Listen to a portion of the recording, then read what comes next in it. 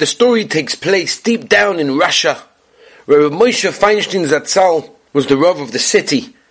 And in this city there was a Malshin, an informer, somebody that went out of his way to go to the authorities at the expense of the Jewish people. He was a Jew, and he always told the authorities what the Jews are doing wrong and accusing them of all sorts of things. And you can imagine, people were scared of him. Nobody knew when his next sacrifice would come. And he caused tremendous tsar for the whole Jewish community. At one point, as time went on, everyone is destined to leave this temporary world at some time.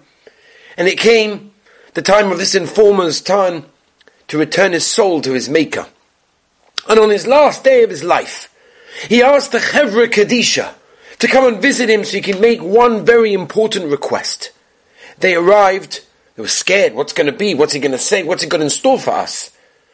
The informer told them that he was aware of all the aveiras and all the terrible sins that plagued his life. He understood the evil that he has done and perpetrated to the Jewish people and hurt so many people.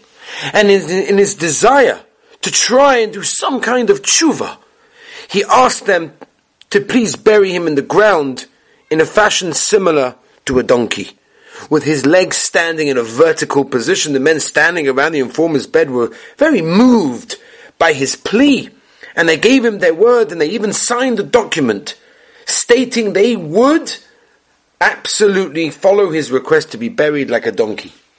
After this informer died, the word got back to the Rav Moshe, and they said they were about to bury a Jewish person in a manner that was against the Torah. And Rav Moshe said, no, we cannot do this. I cannot allow a Jew to be buried in such a denigrating manner. We can't allow this, even if he caused so much tsar, and he was a Rasha. No, we can't allow this. As soon as he spoke, the people over there decided to accept his decision, and they buried the informer in the regular, normal manner. The next morning, the secret police showed up. Immediately following the burial, they said they demanded to have the corpse dug up so they could see in which way he was buried. And the Chevra Kadisha says, no, we're not allowed to do this. And they said, you have to. And they opened him up and they saw to their relief that he was buried in the regular, normal way. And the Chevra Kadisha and all the community realized that this informer had one last way to chap them. Right before he died, he tried to swipe at the Yidden and get them in trouble, but no, it didn't work. Why? Because Rav Moshe said no. This week's Parsha Shoftim, says, Lo sosu min hadova sheyagidu lecha yaminu smol. Don't turn from the word that they'll tell you, right or left. Like the Gemara tells us, it doesn't make a difference if they tell us the right is the left and the left is the right.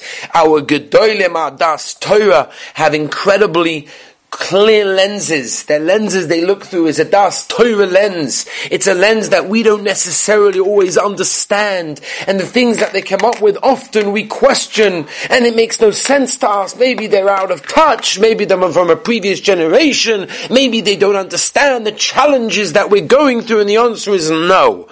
The Torah understood.